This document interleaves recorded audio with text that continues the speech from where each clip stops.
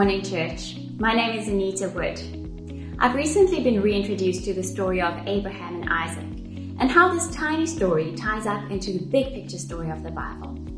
In Genesis chapter 12, we meet Abraham. Before that, we learn about the fall and about humankind's descent into sin, which leads to violence, death, and broken relationships. In chapter 12, though, God comes with an amazing promise to Abraham. He says to him that I will turn you into a great nation and that I will bless all the peoples of the world through you. Wow, what an amazing promise. But despite this promise, Abraham makes a couple of wrong choices. Twice he actually denies that Sarah is his wife and basically gives her away. And eventually Sarah gets tired of waiting on God's promise and she convinces Abraham to sleep with her maidservant. Finally, despite these wrong choices, God gives them a son in their old age. And in chapter 22, God comes to Abraham and he says to him, Abraham, I want you to take this son, your only son, the son that you love, and I want you to sacrifice him to me. This time, Abraham trusts the Lord. He acts in obedience and he acts immediately. He takes Isaac and his servants, takes wood and everything he needs for a fire, and they go to the place that God leads them. On the way up to the mountain, Isaac asks his father, Dad, we've got wood and we've got fire, where's the lamb that we're going to sacrifice? And Abraham responds, God will provide. At the top of the mountain though, Abraham ties up Isaac, he places him on the altar, he's about to sacrifice him when God stops him.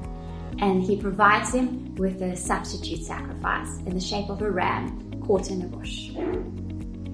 This story is amazing to me for a couple of reasons. Looking at Abraham and the choices that he has been presented with on numerous occasions makes me wonder about my own choices. Do I act out of faith, trusting that the way the Lord is showing me is the way to life, even if it doesn't look conventional? Or do I act out of fear and selfishness, like Abraham did a couple of times? And what does those choices lead to? The second thing that I just noticed about the story is the big sacrifice that Abraham was asked to make. And we know from the Bible that we aren't expected to sacrifice humans to God. But it makes me ask the question, what is required of me? In Micah 6, the prophet asks exactly the same question. He says in verse 8, and what does the Lord require of you? The answer comes immediately. To act justly and to love mercy, to walk humbly with your God. And finally, I get really excited about the fact that in this story of Abraham, in Genesis, right at the start of the Bible, Jesus is already introduced through a substitute sacrifice. Jesus is our substitute sacrifice. And this story is pointing to that. It's pointing to the truth that by choosing Jesus, we are choosing life over death.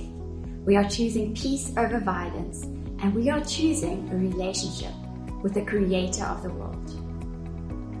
I hope that the story of Abraham and Isaac speaks to you today, and that as you go through your day, you will chew on it and you will ask the Lord how this applies to your life.